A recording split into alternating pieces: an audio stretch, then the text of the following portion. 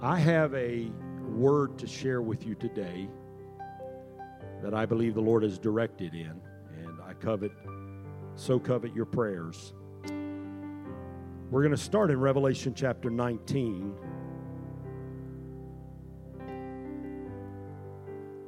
After we're done reading the scripture text and praying, I'm going to ask you to turn your Bibles to Matthew 22, and we'll make reference to that throughout the message. But Revelation chapter 19, if you'll stand with me for the reading of God's Word.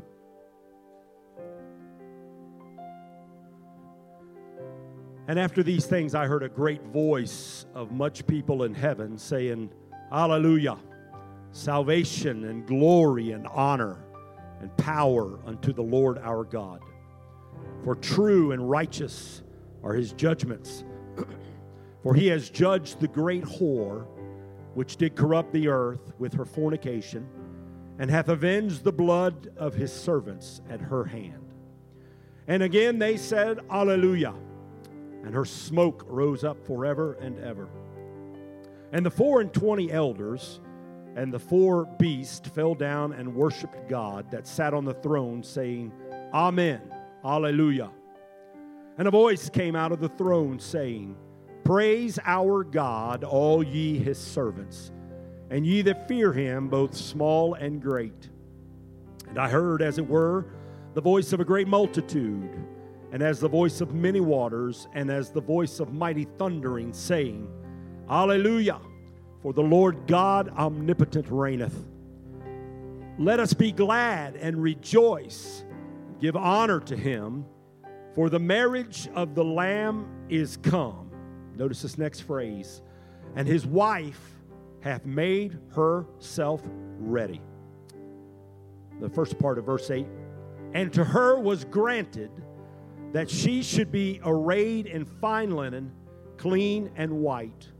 For the fine linen is the righteousness of saints. Would you stretch your hand this direction and pray God's anointing and blessing over his word and over his servant today. Father, we come before you today, keenly aware that as we stand here as your representative, we need the heavy anointing of the Holy Spirit. Lord, I'm not capable, I'm not able to communicate this message in my own strength and power. I've got to have your unction and your anointing. Lord, I lift my hand to you to receive that which I need to share this word. Your people, they stretch out their hands toward their shepherd, that he would receive the anointing that he needs to communicate this word. Hide me behind the cross. May Jesus and Jesus alone be seen and heard, and we'll give you praise and glory and honor in Jesus' name. And the church said, Amen. Before you're seated,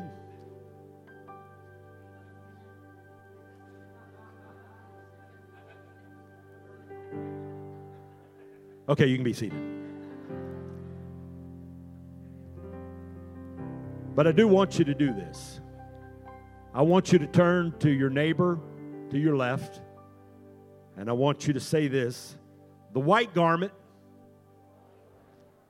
is still the right garment. And turn to your neighbor to the right and say this with me: the white garment is still the right garment.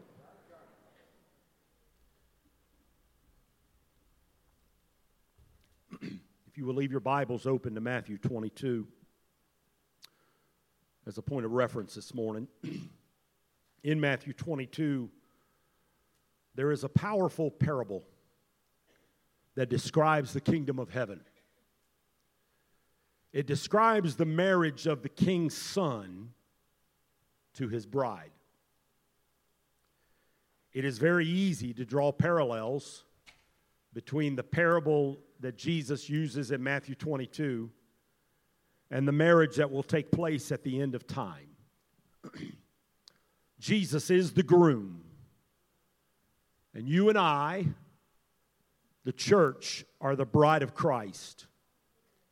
We are brought together at the marriage supper of the Lamb for all of eternity.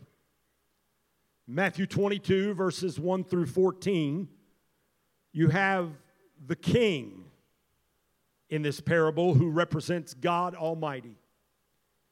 You have the son who represents Jesus Christ. You have the servants who are the prophets, the preachers. That's who the servants represent. The day of celebration has finally come. The groom will be united with his bride once and for all. In the parable, the invitations are sent out to anyone that will come. But some of the answers that they're getting back in return are rejections to the invitation. Some have refused to come due to farming, which speaks to their priorities. Farming was more important than attending the wedding.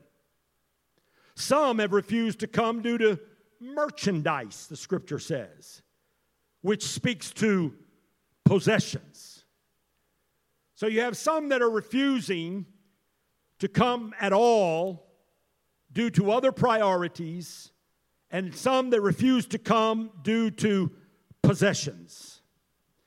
And then some even went so far as to kill the servants or the prophets that simply brought the invitation. There were those that hated that a wedding was even taking place.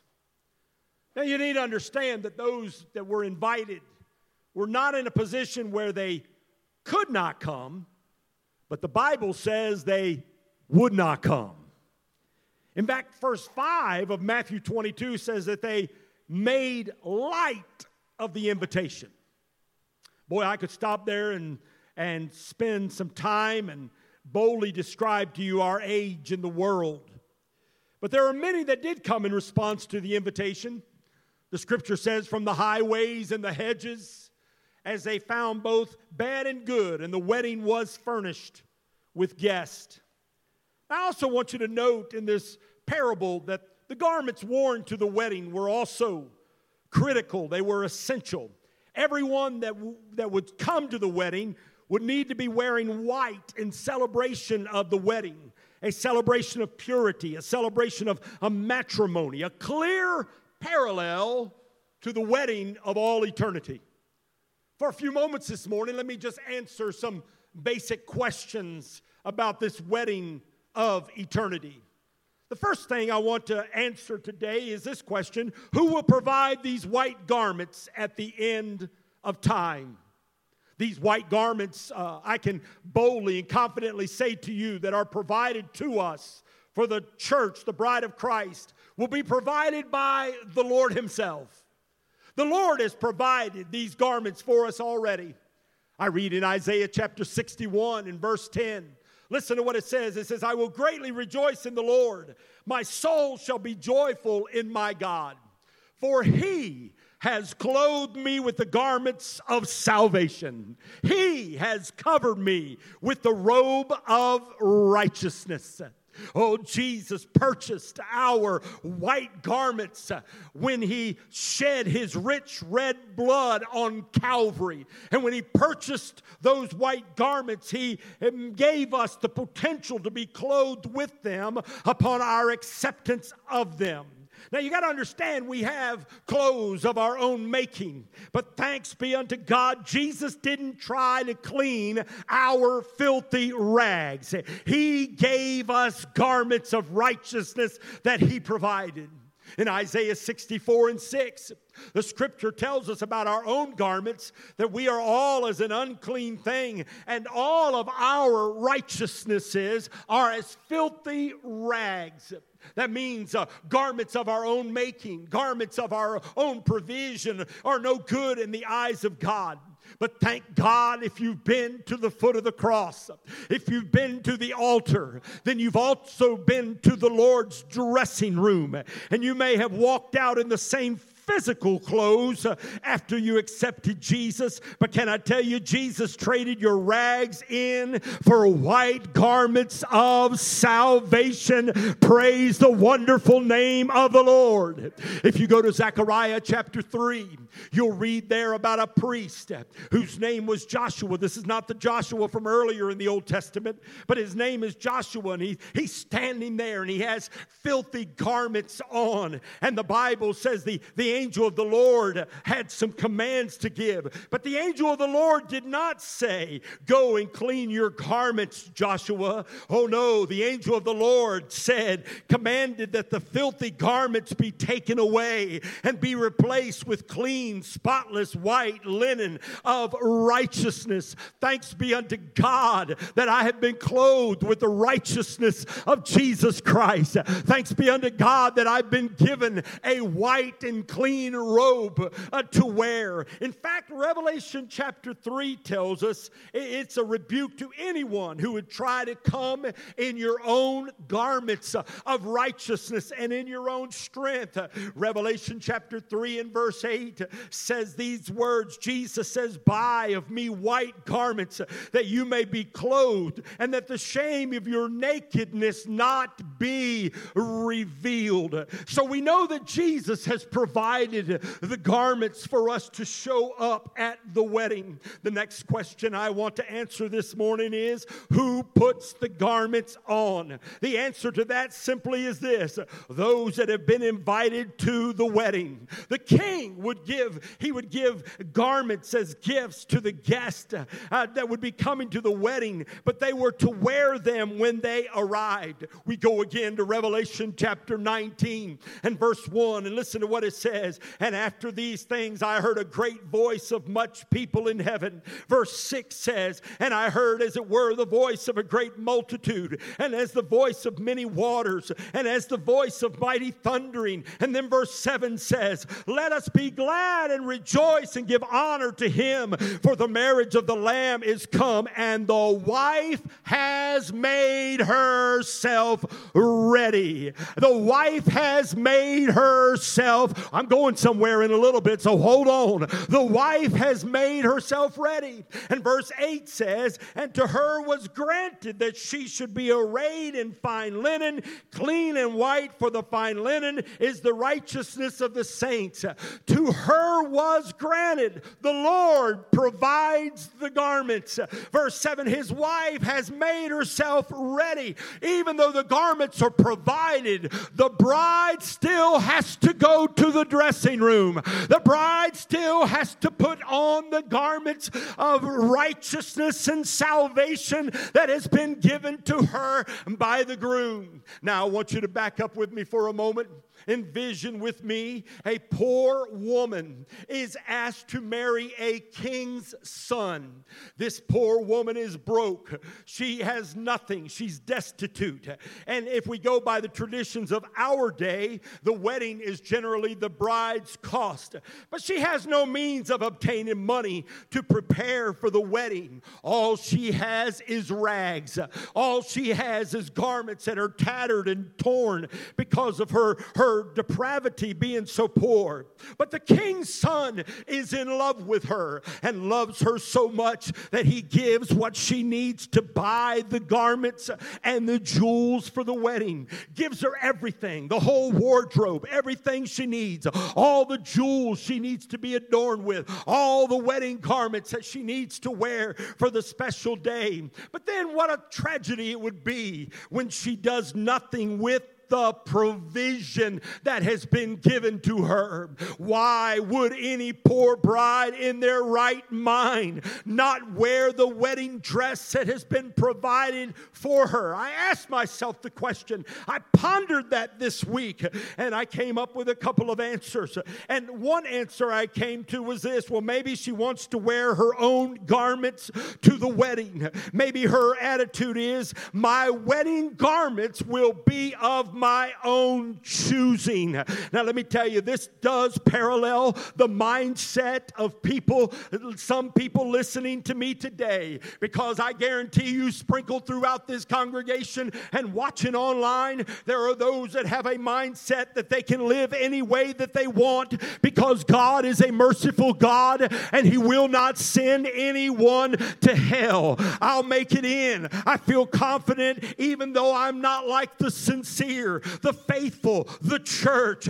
I want to get real with you this morning. There are people that are dotting churches across our land today. There are people lifting up their hands, singing the songs of Zion, and their attitude is this: I will smoke, I will cuss, I will drink, I will sleep around, I will involve myself in fornication, I will be an adulterer, I will gossip, I will lie, I will be gluttonous, and I will cheat. If I want to, I will surf porn sites, and you know what? I'll be a porn site for somebody else if they want to surf my social media. I will wear my own wedding garment that I choose to provide. If you don't believe this is true in our day, it's probably been nearly 30 years ago that I had a coworker looked at me in my eye, and she was on the verge of getting involved in an adulterous relationship, and I was trying to talk her out of it. I was saying, Annette, you don't need to touch that. That's fire. You're a married woman.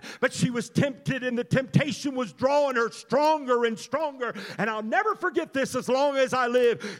I said, what's going to happen if the rapture takes place and Jesus comes back and you're in the act of adultery? And she said, I believe the Lord will take me out of a bed of adultery and take me to heaven. Let me tell you, if you believe it's that prevalent 30 years ago, it's that prevalent today. Even though the scripture tells us very clearly that fornicators and adulterers and drunkards and so forth and so on will not inherit the kingdom of God. What are you preaching today, preacher? I'm telling you, if you're going to go to glory, you're going to have the wedding garments of righteousness on you that are going to be acceptable to God. And I'll never forget her saying this to me. Once I got saved, I was always saved. That deception is destroying multitudes of people today. It is the most diluted Christian values era I have seen in my lifetime. 40 years ago, the church was perceived as legalistic. 40 years ago, when I was 16 years old, I remember it well.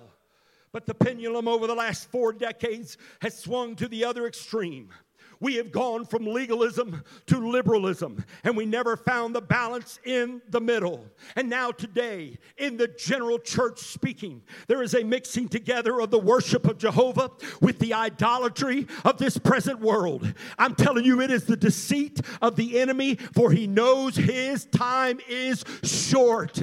Instead of out and outright idolatry and apostasy and people abandoning the Lord, let's just mix in some of the world with the church.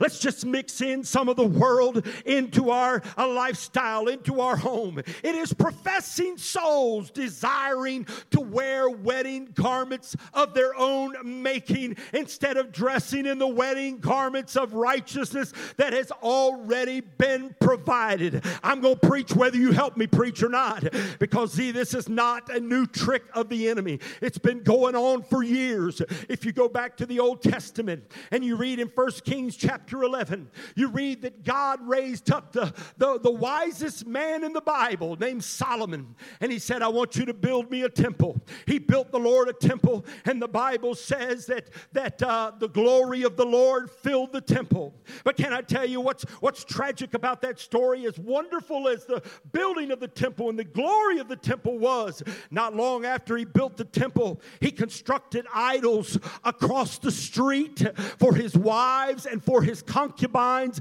on the hill that is before Jerusalem. Literally in front of the temple that he had dedicated to God, he built idols for his wives and his concubines. You say, well, boy, that's bad, but at least it's not in the temple. Well, let me tell you, take it forward 10 generations. You take it to a man by the name of Manasseh, 294 years later. In 2 Kings 21, listen to this. The scripture says he built an altar in the house of the Lord, of which the Lord had said, in Jerusalem will I put my name. That's what it says. But verse 5 says, and he built altars for all the host of heaven in the 2 courts of the house of the Lord.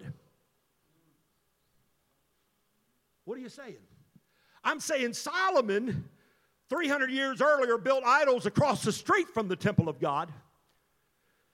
But Manasseh, 300 years later, built idol altars in the house of the Lord.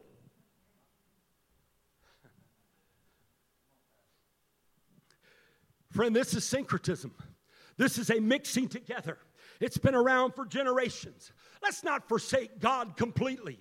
Let's just make Jesus a part of our spiritual smorgasbord when it's convenient and it's more prevalent, it seems like, than ever before. I'm telling you, I sense this in my spirit, and I'm going to say it with boldness this morning. But some of you are making a mockery of this house simply by the fact that you're serving God and you're trying to serve money or serve someone else or your own agenda or another kind of God, and you actually believe that you can come up with your own wedding garment and it will be acceptable to the Lord at the end of your days. This is the same God who said, you must love the Lord your God with all of your heart, with all of your soul, with all of your mind, with all of your strength. He will not share his glory with another God.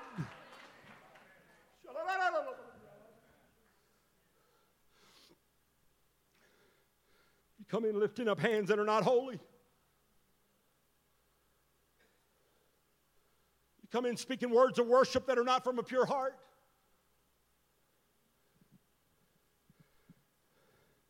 Let me go off script a little bit while I'm good and deep in it. I've been listening to the radio a lot lately, and I enjoy Christian radio, but I've been listening to a lot of come as you are, come as you are, come as you are. And yes, for the sinner, the broken, the backslider, it is so true. Come as you are, for you are helpless, but you are not hopeless.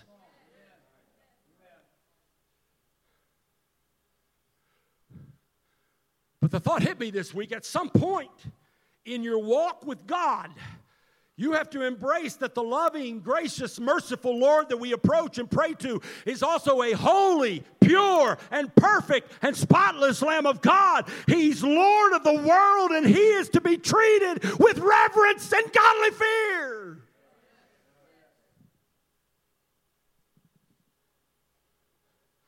In Psalms 24, verse 3 and 4,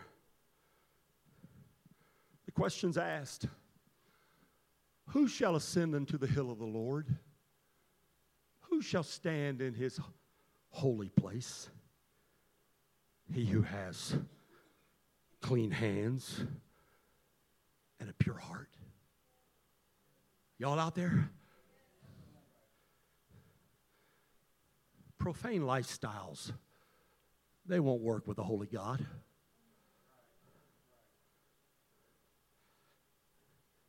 Lazy Christians will not work with the Lord who gave His all for you. Don't be deceived by an ungodly world and a diluted church culture that allows the world to be mixed in with it. He's still a holy God.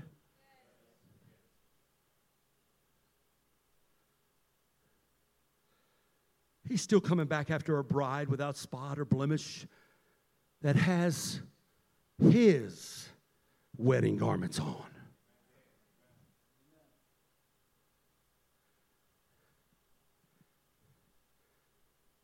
Well, that would be sad for that poor, destitute woman who said she loved the king's son to try to wear her own wedding garments. But then there are those who insist on paying for their own wedding garments and jewels. They insist on paying for their own wedding garments and jewels for the wedding. And this is how they do it. They say, I will just works myself to earn my garments of salvation. This just happened. Christy did a great job teaching the book of Jude the last several Wednesday nights, and it was on that final concluding study that I had just read that earlier that day. Franklin Graham, listen to this, posted September 5th. About 1,000 pastors who were surveyed. Listen to this. 1,000 pastors. First of all, 39% of them, which would be equivalent to 390, said there is no absolute moral truth and that each individual must determine their own truth.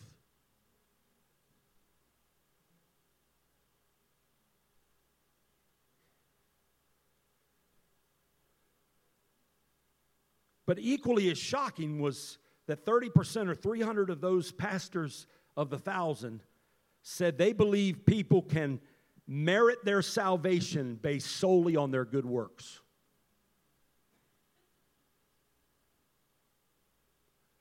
We used to talk about this coming.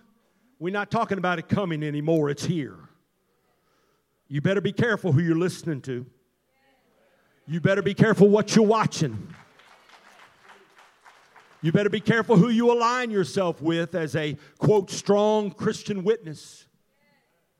You better be careful of prophets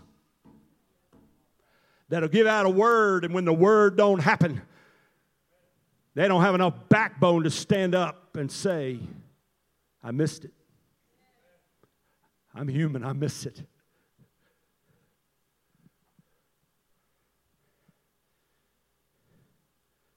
Listen. Attending church without a trip to the cross won't get you your garments. Giving in the offering without confessing your sins won't get you in.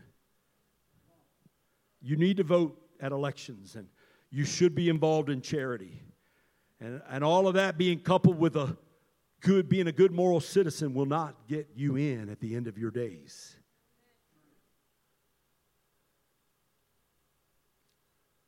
The preachers are out there a dime a dozen.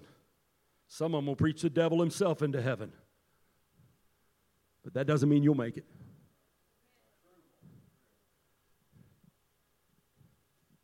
It wasn't always this way. But 90% of obituaries now sends everybody to heaven. It wasn't always this way. I'm just going to tell you, you're looking at a preacher who's not going to preach you into heaven.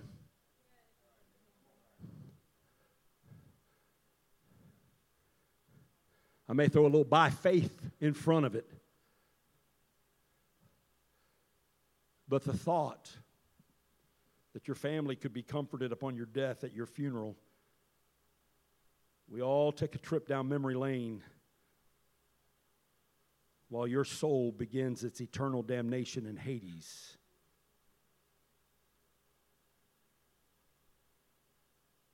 Friend, you cannot works. You cannot works your way into heaven. You cannot earn your garments. Ephesians makes it clear. For by grace are you saved through faith, and that not of yourselves. It is a gift of God. Not of works. Not of works, lest any man should boast. So the bride shows up at the marriage ceremony. She comes with her own garments, or she is delayed coming because she's been out trying to earn her wedding garments. So either she's improperly dressed or extremely late, cannot get in for the ceremony has begun. And I want to look at verse 11 with you and read it. When the king came in to see the guest, he saw there a man which had not on a wedding garment. Verse 11, verse 12, and he said unto him, Friend, how camest thou in hither, not having a wedding garment? And he was speechless. Then said the king to the servants, Bind him hand and foot, and take him away. Cast him into outer darkness, where there shall be weeping and gnashing of teeth. For many are called, but few are chosen. Let me ask the last question here. Do we always wear the wedding garments until that day? We take them off on a certain day, put them up in the closet, because we're just not in the mood. Just doesn't seem to work out for us. Isaiah 52:1 says, "Awake! Awake and put on your strength, O Zion, put on your beautiful garments, O Jerusalem, the holy city." Romans 13 says, "Put you on the Lord Jesus Christ and make not provision for the flesh to fulfill the lust thereof." What does this mean? This means the wedding garments remain on. This means life after finding Christ is a striving toward purity and spotlessness.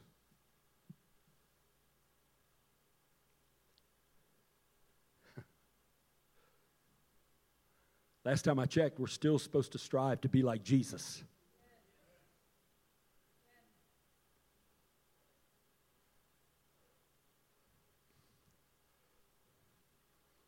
I came across something that was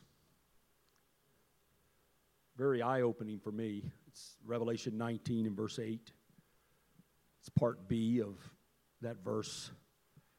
You talk about the wedding garment. It says the fine linen is the righteousness of the saints. I looked that up one day in the original Greek. And righteous means righteous acts. Let me let that settle for a moment. Righteousness means righteous acts. God has given us His grace to produce works of righteousness. Not works to earn salvation, because we can't. You cannot earn salvation. But works that follow salvation. Works as a result of salvation. Wedding garment, righteous acts of the saints. One writer said, if our white wedding dress is made up of our righteous acts, most people in the Western church don't have enough works to make up a miniskirt. That's sobering, isn't it? When you think about the Western church and the Western world compared to other countries, I'm afraid we've become more consumers than we are contributors. Works will not save you, but works are the result of your salvation. James wrote and said, faith without works is dead. In 2:26, he said, for as the body without the spirit is dead, so faith without works is dead also. 2:24, he said, you see then how that by works a man is justified and not by faith alone. So here's what your pastor's saying to you today. Because I don't want you to be fooled by the message of a diluted culture in the church. Don't be fooled into believing you are saved if your acts, deeds, and conduct remain the same as an unsaved person.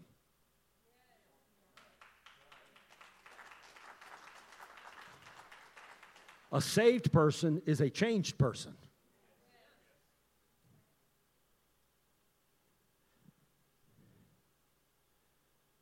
Living and doing for God. Living and doing for others. Too many professing believers basically live for themselves and their immediate families. Unbelievers do that. Kind of felt that bounce back.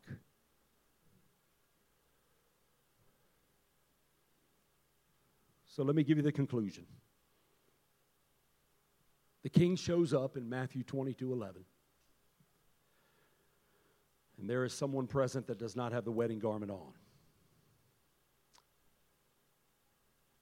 So in a nutshell, get it this way.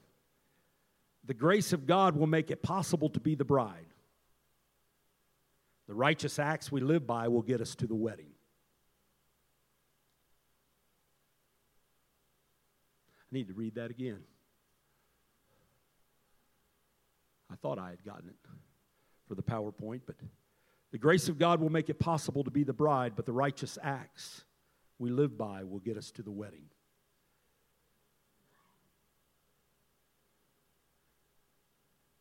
If God says live holy, and He does, it's a righteous act. And so when I live holy, I'm putting on the spotless wedding dress.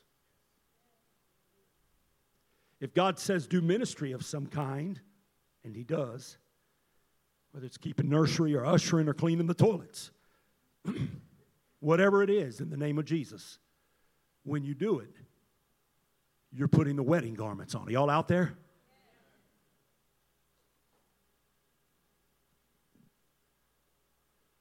Learned some tough lessons. One time I went to play golf and had a pair of jeans on and a t-shirt. That was a mistake. Because when you go to play golf, you're supposed to wear a collared polo shirt. When you go to the President's Ball, you don't wear jeans. When you go to the rodeo, you don't wear a tux. When you go horseback riding, you don't wear your Sunday best. When you go hunting, you never wear brown. I'm a city boy, but I know that.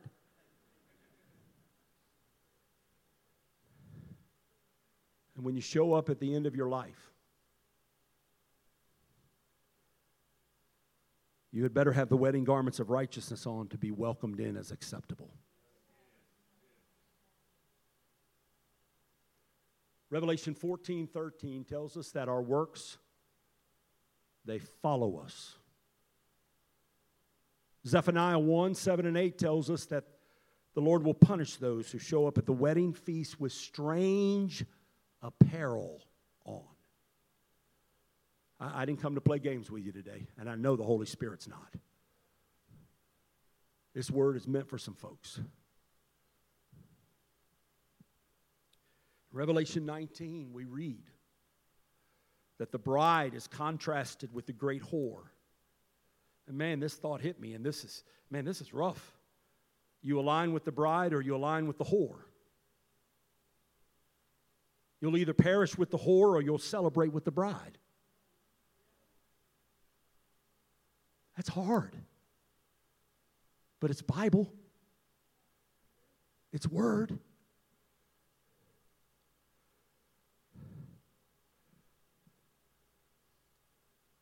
I guess it's Ezekiel the prophet. I'm getting ready to close. Tony, if you'll come to the keys.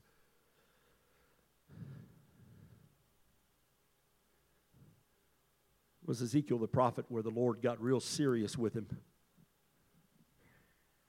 And He said, look, Ezekiel, this is my paraphrase, but He said, look, Ezekiel, you give them what I tell you to give them.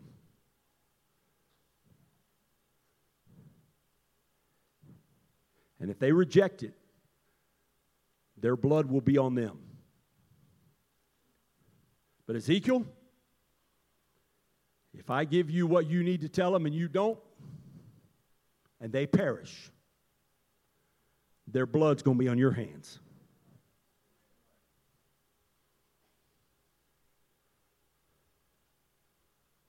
Would you bow your heads with me?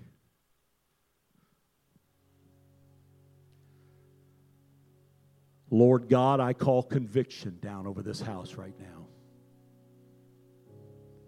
In the name of Jesus, every single soul listening,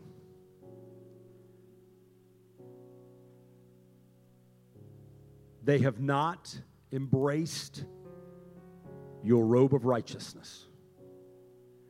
They have not embraced your cleansing. They have not. You put your wedding garments on. They're trying to wear their wedding garments, and the enemy, a diluted church culture, a world has them believing.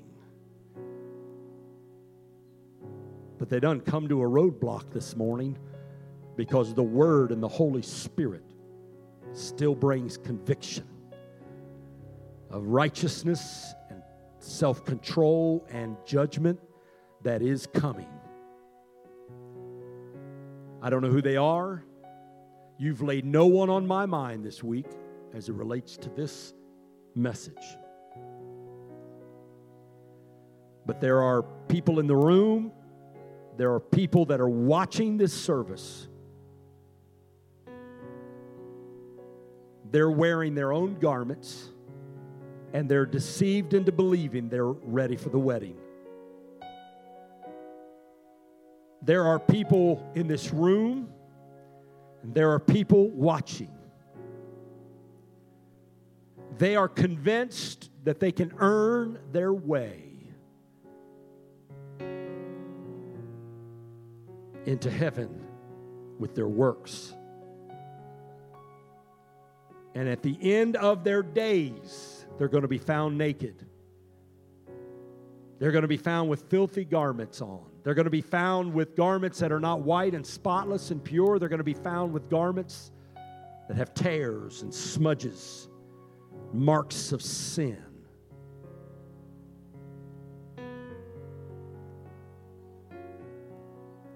My God.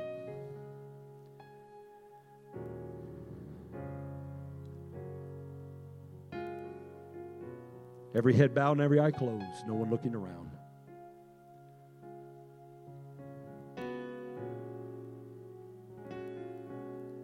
I refute man's version of Christianity.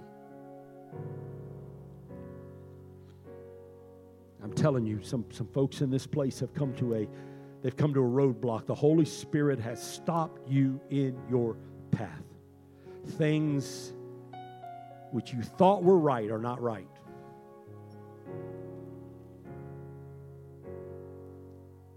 That you buried deep has been exposed by the Holy Spirit. And you'd say, preacher, I need prayer. While no one's looking around, would you just lift your hand? Just lift it up. Hands are going up all over this place. Hands are going up all over this place. You may lower them. Thank you.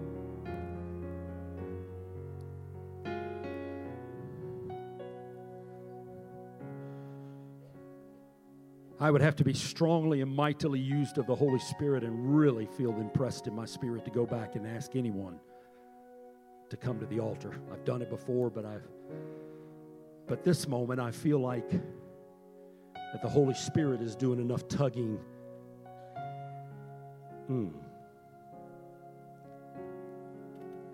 What do I need to do, preacher? Well, a contrite heart, a broken and a contrite heart.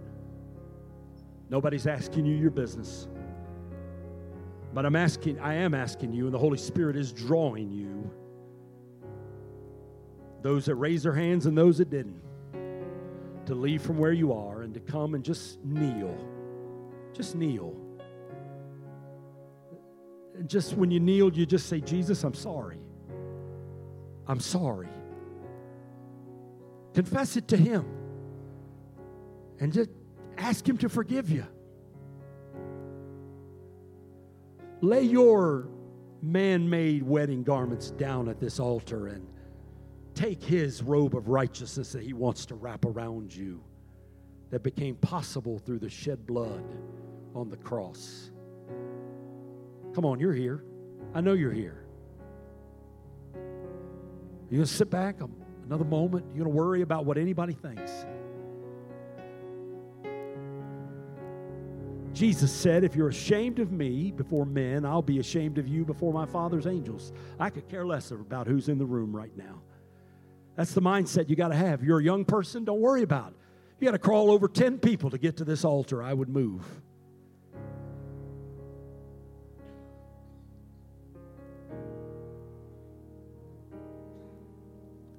Thank you, Holy Spirit, for your work. Thank you, Holy Spirit, for your work. I can't do it on my own. I saw some young people with their hands raised a while ago. Don't you believe for one moment you got plenty of time.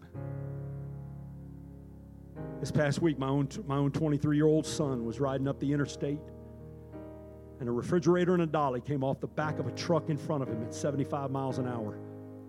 He had to swerve and move and change and shift, and that refrigerator got within 3 feet of his vehicle. That quick, life can change. I'm telling you, I wouldn't play games with the Holy Spirit today. I wouldn't play games with the Holy Spirit today. some godly sisters and some godly brothers just to come and support. This is between them and God. They don't need you to whisper in their ear this morning. That's not what I feel the Lord wants us to do, but sometimes it's good to feel that hand of support on your shoulder when you're wrestling through some stuff. So I'm wondering if there's some spirit-filled folks that would just get up real quickly and come and just lay your hands on their shoulder, stand behind them or kneel beside them and encourage them. Show them compassion. Thank you, Jesus. Thank you, Lord. Thank you for grace. Can someone just lift a hand and say, thank you for grace? Hebrews says, come boldly to the throne of grace. The only reason I can come boldly is because it is a throne of grace. Otherwise, I'd have no right to be there. But the unmerited favor of God has been granted to me. Lord, I thank you for touching their hearts. I thank you for their honesty and their transparency before you. Lord, do a transforming work inside of them this morning. A deep work of God. A deep work. Oh, thank you, Jesus. Thank you, Jesus. Thank you, Lord. Thank you, Lord, for touching him today. Thank you for ministering to her today. We humble ourselves in your presence. Thank you, Jesus. Thank you, Jesus. Thank you, Jesus.